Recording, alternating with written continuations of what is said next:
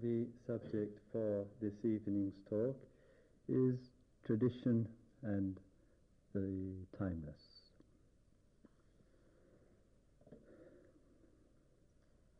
If I may, I'd like just to take a few minutes just to speak a little bit about the past of around 2,500 years ago, and the influence of tradition from past to present, and ways and means that we may consider the past and its relevance, if any, to the deeper truths of life.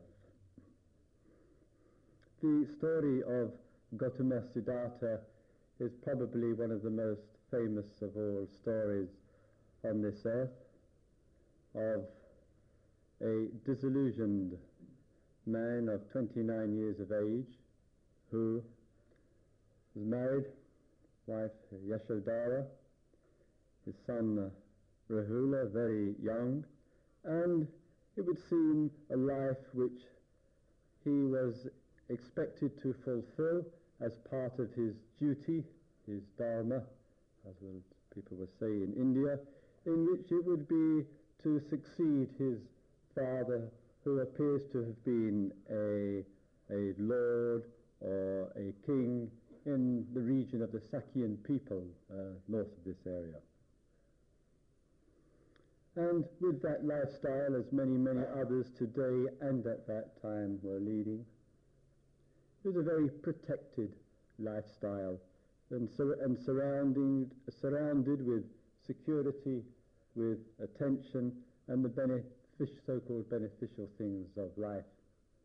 And what these texts have told us is that in a relative period of a short time, he suddenly realized there was more to life than what he had been led to believe.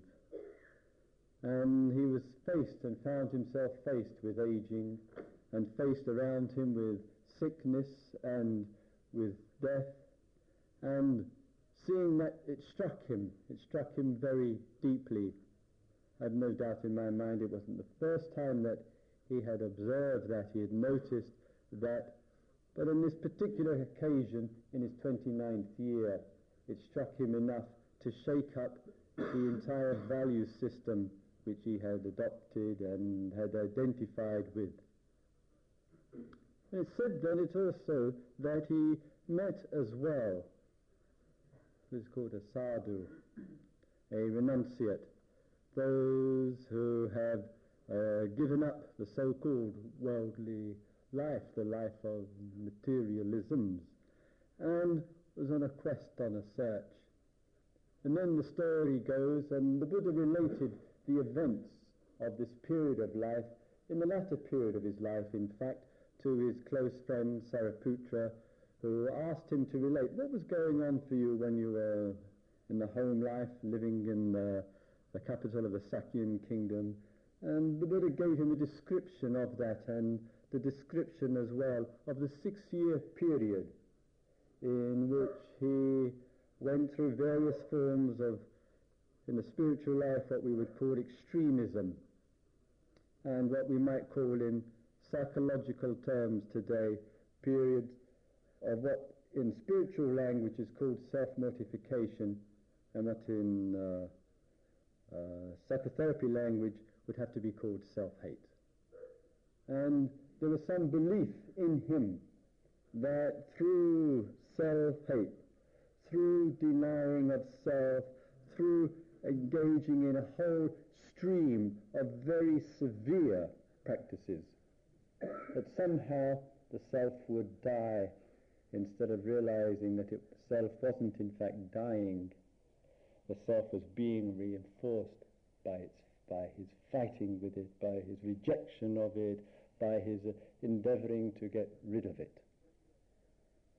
And then we are told in the text that he came here to this village, and he sat down beneath this tree, and during the night of sitting beneath the tree, what came to him, he described it in metaphorical language. He said what came to him was a light light about the truths of life, what the essential truths of life were all about. And it wasn't obviously an emotional response. It wasn't an intellectual formulation that took place, so that may have been put down in later periods in that, but the truths of life, that human beings are concerned with the unsatisfactoriness and suffering that occurs in life, and in various ways and means we're constantly endeavouring to resolve this problem of existence, and particularly of the suffering face of existence. And in the process of this meditative reflection, in this period of inquiry, something occurred from his description which he realized the end of suffering. He realized what that is, and what I would call this evening, he realized that which is timeless. And therefore he understood that all suffering is bound up and is connected and is always inseparable from the field of time. Suffering and time go together, indispensable for each other.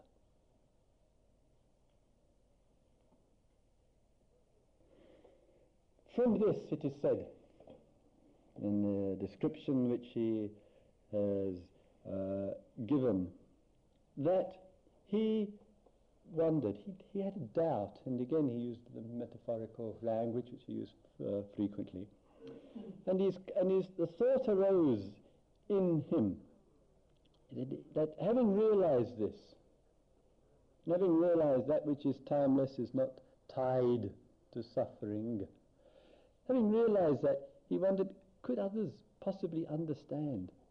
Would it be worthwhile talking about this? And he was having some conversation here in this village with somebody on this very subject, and the person said to him, there are beings, there are people in this world, there are men and women in this world with little dust in their eyes. Little dust in their eyes means that there are men and women in this world who do have the opportunity, that receptivity to understand, metaphor again, to see clearly that which is timeless and therefore not of suffering.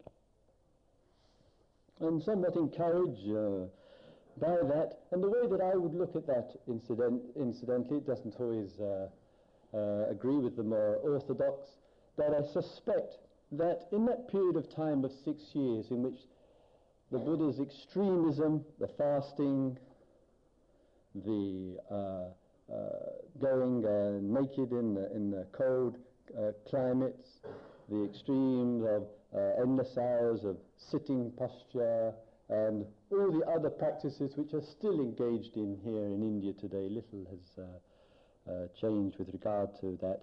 But I suspect that all of that also did something else to his psyche.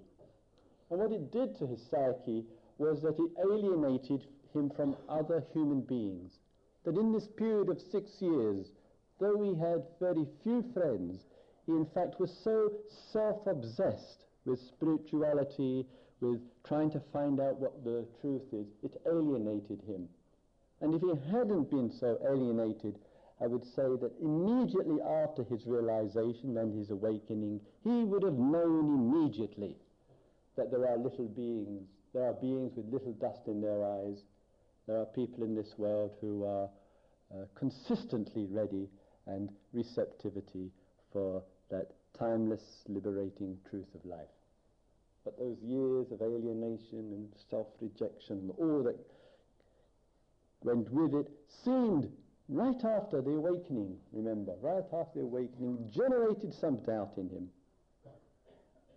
And then the story goes, of course, that he went to Saranath, and for the next 45, where he met his friends, spoke with them, gave the teachings on the middle way and on liberation, and for the next 45 years wandered in this area, near and far, giving the Dharma teachings, being a servant of the Dharma.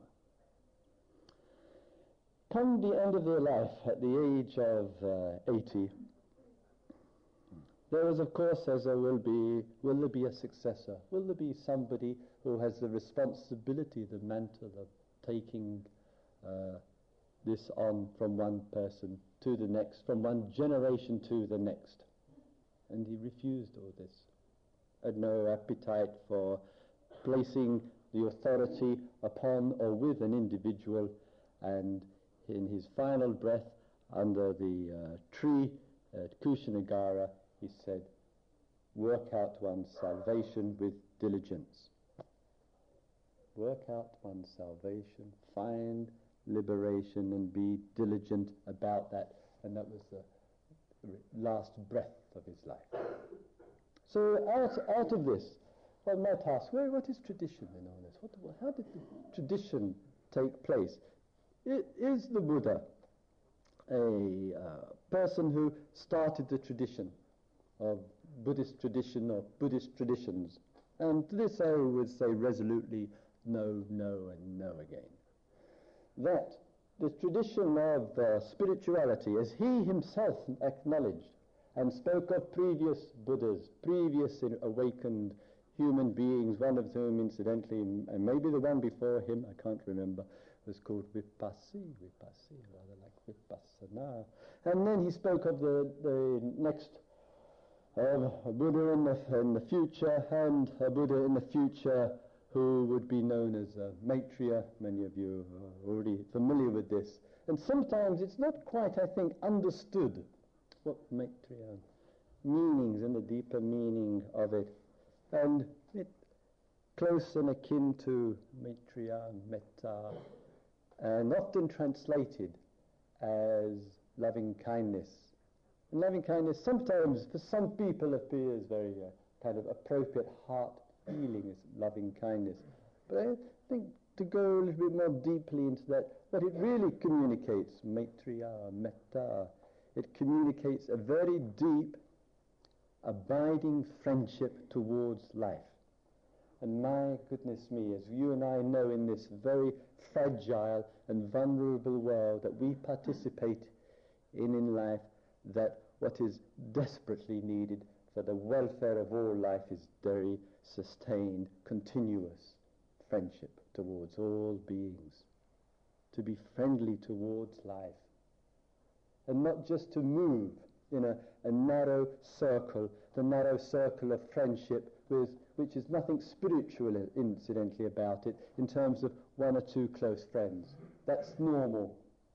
Normal, everyday mind has some close friends. And I remember reading in England in a poll that the average person in England, when asked, how many close friends do you have? How many good friends do you have? And something worked out at like 1.6. Sometimes I think I've met the 1, and I think sometimes I may have met the 0.6. And one sees, in a way, the tragedy that this lack, this absence of friends and deep friendships in life, that sometimes they say it's confined to one or two people that we abide with, we travel with, we live with. Sometimes that expands itself a little bit further, and that might include those with a common interest, a spiritual interest, a particular tradition, whatever one says, where all of my friends are engaged in this particular activity, they're all in this particular circle, and one says, this is where my friends are. These are the people that I can speak about, my experiences, my concerns, my values, my judgments, who and what I am. I would say that is still not the friendship that the Buddha speaks about. That is still not the friendship which is of the Buddha mind, and therefore that friendship to expand has to break out of the circle. Has to break out of the circle, and that's a pivotal point in terms of his statement about the future of Maitreya Buddha, meaning a friendship which is boundless, an awakened friendship, therefore it knows no definition, no circle to it. Are we willing to cut through our circles We're willing to look in another way instead of a defined way of people being in our circle, in our sphere of friendship, and those who are out of it. If so, we need to run deep in the heart with that, surely. Everyday heart, everyday mind is not available to a broken circle. Then we ask ourselves, there is tradition. And some of you in this room, a number of you in this room, I don't know how many and what kind of percentage that is, but certainly a number of you in this room do have a close affection, as I do too, and connection with spiritual traditions. And anybody who comes into Bodh Gaya and stays here for any length of time will be subjected to, will be exposed to the variety of traditions and to what all goes under the general name of Buddhism. And one sees in that, as one or two of you have asked in one of those two of those notes over there, these things that we are engaged in during these days here, what connection does that have with the tradition? What tradition is that? What's the background to that? And we hear the concepts of Mahayana and Hinayana. We hear the concepts of Vajrayana and Theravada and Zen.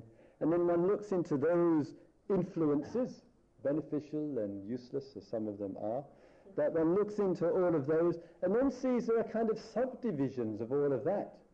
And there's agreements and there's disagreements and a whole spectrum, a spider's webs of this, all in the name of tradition. And one says, well, how's my relationship to all of that? Is it that I find myself, for those of you who are connected with a tradition in any way, is it that you find yourself identified with that? And what's the proof of identification with anything? It's simple. You put down everything else. This is easy. Ever want to ask yourself, am I identified with something? Then the way that it shows itself is not that what you are identified gives you pain. No, of course not. What you're identified with, if it's a spiritual tradition, will give you a lot of pleasure. My guru, my practices, my teachers, my teachings, my lineage, this past which I am now participating. Of course, that would give any person probably a great deal of pleasure, a feeling of security, a feeling of being identified with. What's the proof of it? One can't see anything else with the same degree of friendship. One feels the need, the compelling need sometimes, to have to take all sorts of manner of digs, undermine and judge and show and be arrogant about and conceited about and find the faults therein, but not in what I am doing, please. No, thank you very much. And we say, oh no, I'm not identified with my tradition. No, I have no problems with my tradition. But those other people, they really are misguided, deluded, lost, etc., etc. This is identification. Where on earth is the end of this identification? Then we also look at the past and relationship to the present and I prefer, as I mentioned already, to regard teachings and the wisdom tradition. That wisdom tradition goes back not only 2,500 years ago, it goes back thousands of years as the Buddha acknowledged that he belonged, shall we say, to that tradition. And tradition is found wherever there is wisdom in this world. There we say there is the expression of a wonderful human tradition grounded in the truths of life. And some of you who will be listening for the last few minutes, if you have been listening for the last few minutes, sometimes it's an intolerably long day, I appreciate. And one says, well, tradition and Buddhism and the past and all of that, it's not really of any interest to me. There's no influence in my life. It doesn't seem to affect me. I don't feel particularly associated with any of that. And I think it's quite appropriate to consider that thought as your saving grace. And not to feel any sense of duty, any sense of obligation to be identified with any tradition. And why?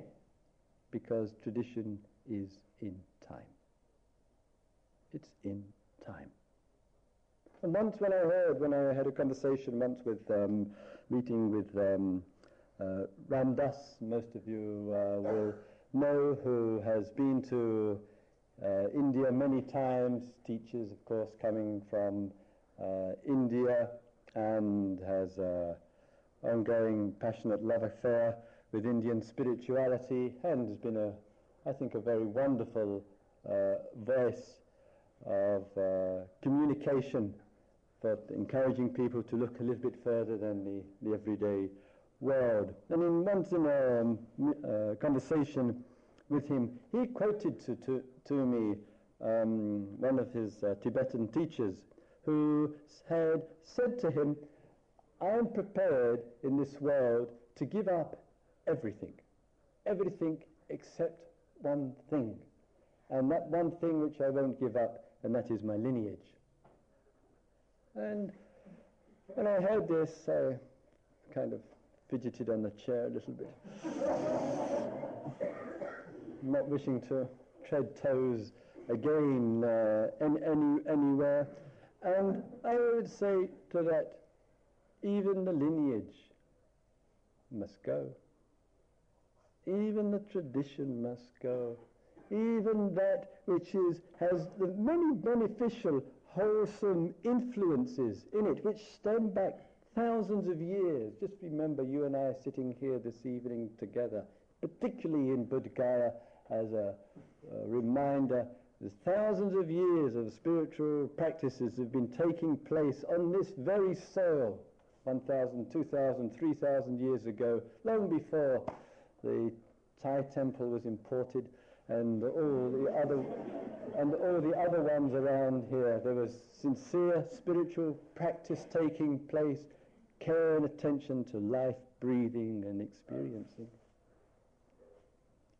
And as I say, that easily in all of that, the length of time of all of that, and the value of continuity, the value that you and I are the living generation of the expression of something which goes by.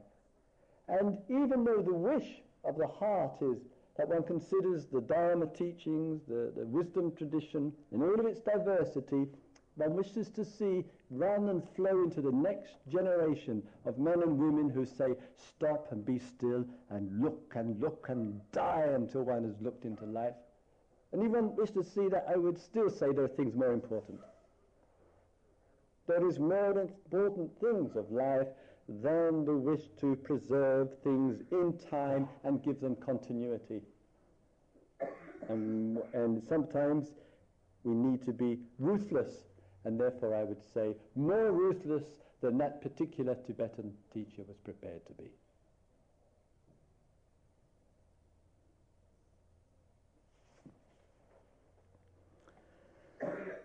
And in a rather, I feel with a certain trust and confidence here, that in a rather remarkable way, that if we don't concern ourselves with the past and with conservation and preservation and continuity in time, I think in our heart, in fact, it opens up a bit more space for us.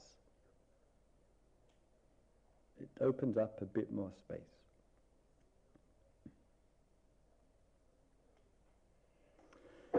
Then we say, as we have said each day, each evening here, there's the situation of our living present. In this experience that takes place of the living present, things begin to arise within oneself. What arises within oneself, whatever it might be, is of time.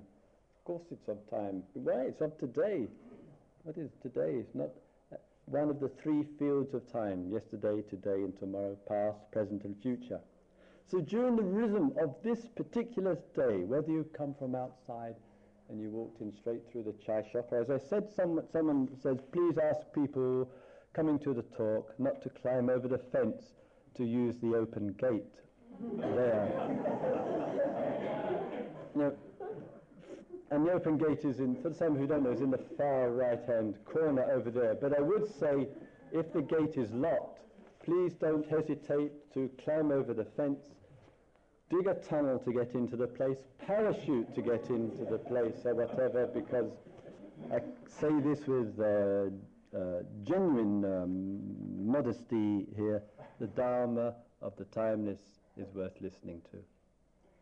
Nothing to do with Christopher, I couldn't care less about Christopher, but the Dharma of the timeless is worth listening to, and how you get in here, fine by me.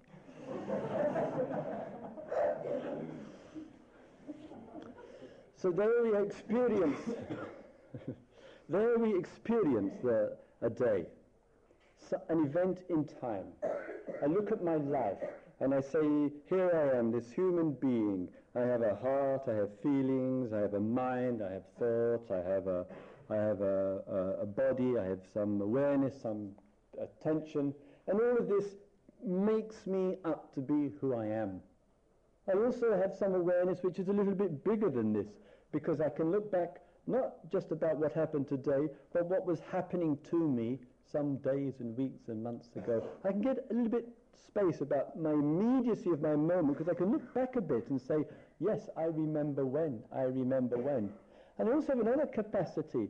I can make sometimes reasonable speculations and anticipations of what my future might be, what might happen to me, what might take place. I can't, and as the Buddha insisted frequently, predict the future. This is one of the more extreme forms of arrogance of human beings. I can't make a prediction about the future, but I can use my capacity to assess and to dwell upon and say there is a possibility, there is a probability that this might happen at some date in the future, all of which is appropriate human thinking. So my sense of who I am is involved in time, and I can give some care to what was and what is and what will be. And I say, this is my life. And I look around me, whoever the I is, I look around me in this world and I say, it appears to be the same for everybody else. It appears that we're all living in time and we have an awareness of our birth and our death. We know we will die. We know that whatever goes on with our life, it's subject to dissolution. And that you and I, as we sit here and breathe our life and think and feel our life and all the associations that accompany name and form, and all of this is temporary. It will go. As it's gone for every previous generation, and the one before that, and the one before that, that even this meeting together, and even all that goes with it, it will go. And though there may be, for you and I, a certain viewpoint about what is the cessation of this existence, of these faculties, what happens afterwards, no matter who speaks, and no matter with what apparent authority he or she may have, it will still be in the realm of a possibility. Nobody has the truth to the future. Truth doesn't lie in the time. And so sometimes we give reflection in my life. It's like a tiny wave on this great ocean.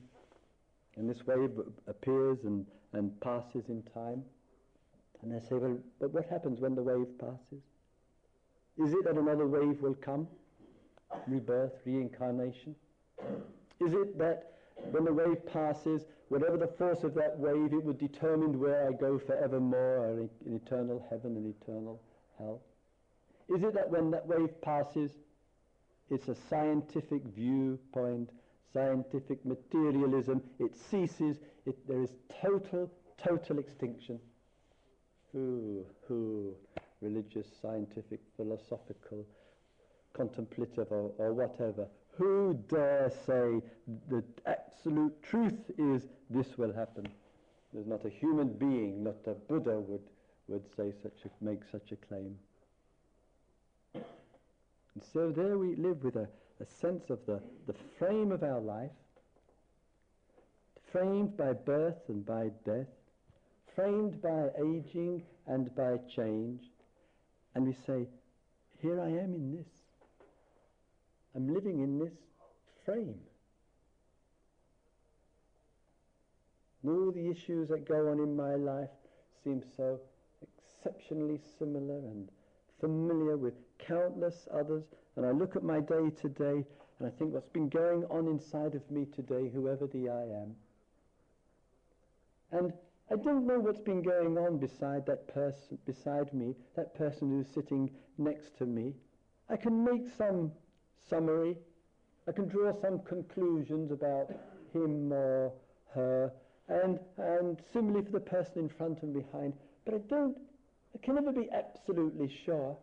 And even when that person, when she or he, whoever it is, gives me a description and uses the language, which is such a wonderful thing for us human beings, but I can't really be sure that the words that she or he uses to describe their experience is actually really helping me to understand, because perhaps my understanding of those words, the very same words, is different from her or his. And I wonder, my goodness, I'm living in this world, in this frame, and I don't know if I'm understanding myself or anybody. Life isn't easy. Life is an extraordinary thing of human beings attempting to find the wisdom, attempting to find that understanding which not only understands ourselves, but equally understands somebody else as well. Where is that wisdom going to come from? Where is that jewel which the Buddha spoke of for 45 years, morning, noon and night? Where is that jewel of wisdom going to come from? Can we really understand?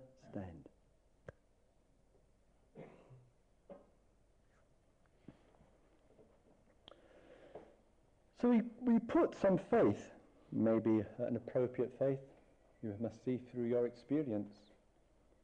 We put some faith in awareness. We say to ourselves in our experiences of sitting and walking, let me give attention to this whole field of experience, this whole sense of who I am. This human being who didn't ask to be born in such a place and such a time, who didn't ask to have this shape and this appearance and this gender and all of this, but who's living this life through, with whom there's a kind of relationship with this event, who's going to pass out of this life, and or the awareness, I can be aware of this, which I call myself, I call who I am. And other people will say to me, or they say to you, you are so-and-so, you are so-and-so, you are like this, you are like that. And we can agree and disagree, and all of that fits into this sense of who I am. And the extraordinary thing is we have this awareness, or attention, or consciousness of this, and we say, perhaps this being conscious of my existence, perhaps this being conscious is a key to the wisdom which is necessary, to the understanding which is necessary. What is it with that when we are conscious of our experience? We are sitting, suddenly a very painful emotion arises. It's got some content to it, something happened to you in the past or in the present, or perhaps it's some fear of something in the future. And that emotion, that wave suddenly runs through the cells. It's common enough in these situations and obviously outside of them. And it seems like all of oneself is consumed in those times, or in this time, in that experience. And every thought inside of oneself is saying, when it's painful, I wish it would go away. My greatest wish in this moment is that this which I am going through, which I am feeling, would finish. And sometimes we resort to the past, and it can be appropriate. What practice? What way? What method? What can I do? What can the friendship do? What can the connectedness do? What can the teachers? What can all of this offer to me? Therefore, what can the tradition offer to me, which in some way or other will empower me, will give me the resources to say, yes, I can accommodate this wave no matter how painful it is. And sometimes in the things of time, we use things of time, and we're extraordinarily grateful for the resources of time to deal with time, the things of time, the emotions of time.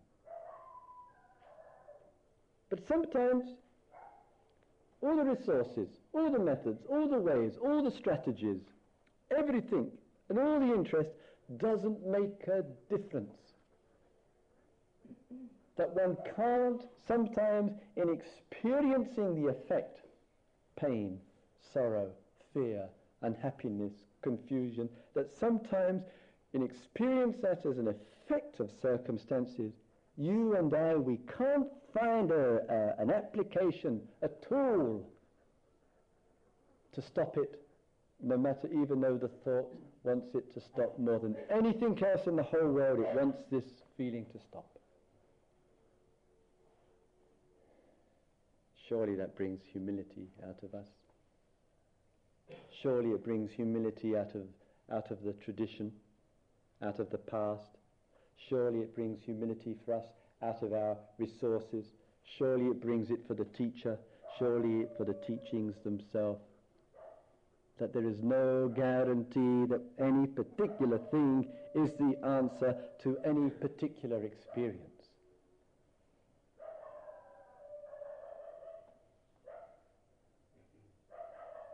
And sometimes our truth is, this experience is the truth, this is it. Nothing else but this. Born of time, appearing in time, passing in time. The passing in time, one doesn't know the time of passing. Is one prepared to live with this, not knowing the time of passing? No matter how painful that experience is, no matter that painful experience ends in our very death, is one prepared to abide with this not knowing the time of passing?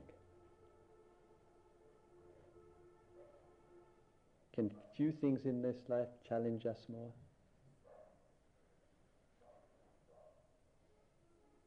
Then we say, then we ask, yes, but there's these things of time which I call myself, my existence.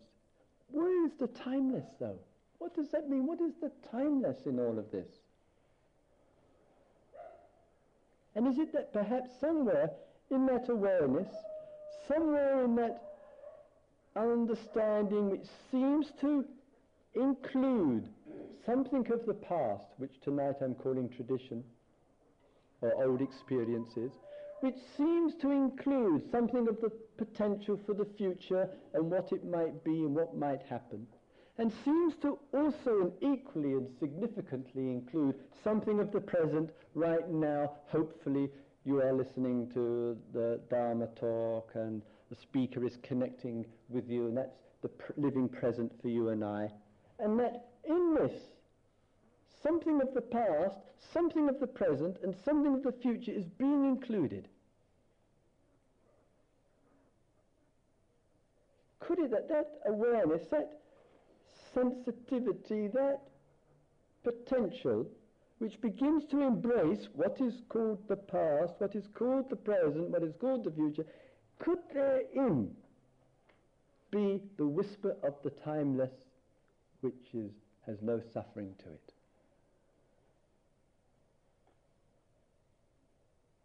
and with no suffering, no self. With no suffering, no birth and death. With the timeless, no fear, no anxiety. And that sense of something which is accommodating and intimating what is of past, what is of present, of future, something which is accommodating that, perhaps therein there's an infinite discovery. And this infinite discovery is what the Buddha proclaimed to his last breath.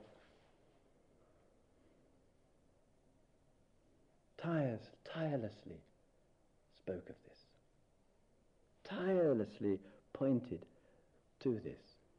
The ultimate resolution of the whole human predicament.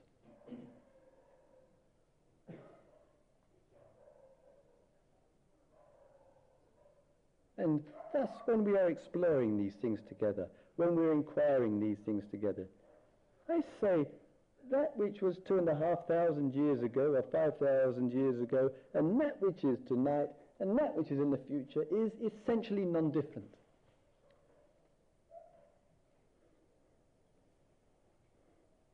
The tradition ends in the timeless.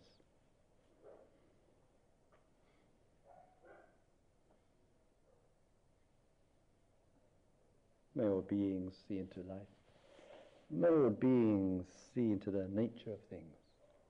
May all beings abide with wisdom.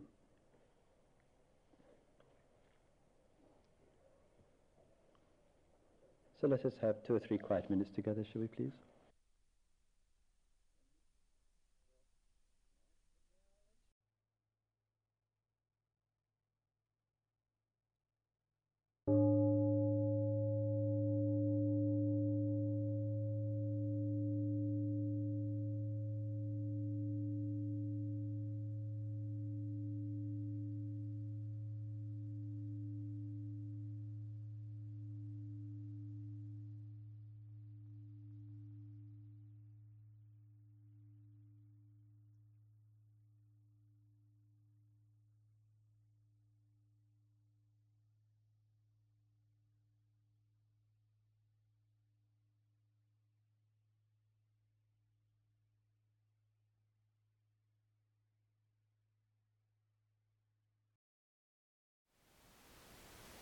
Thank you for listening.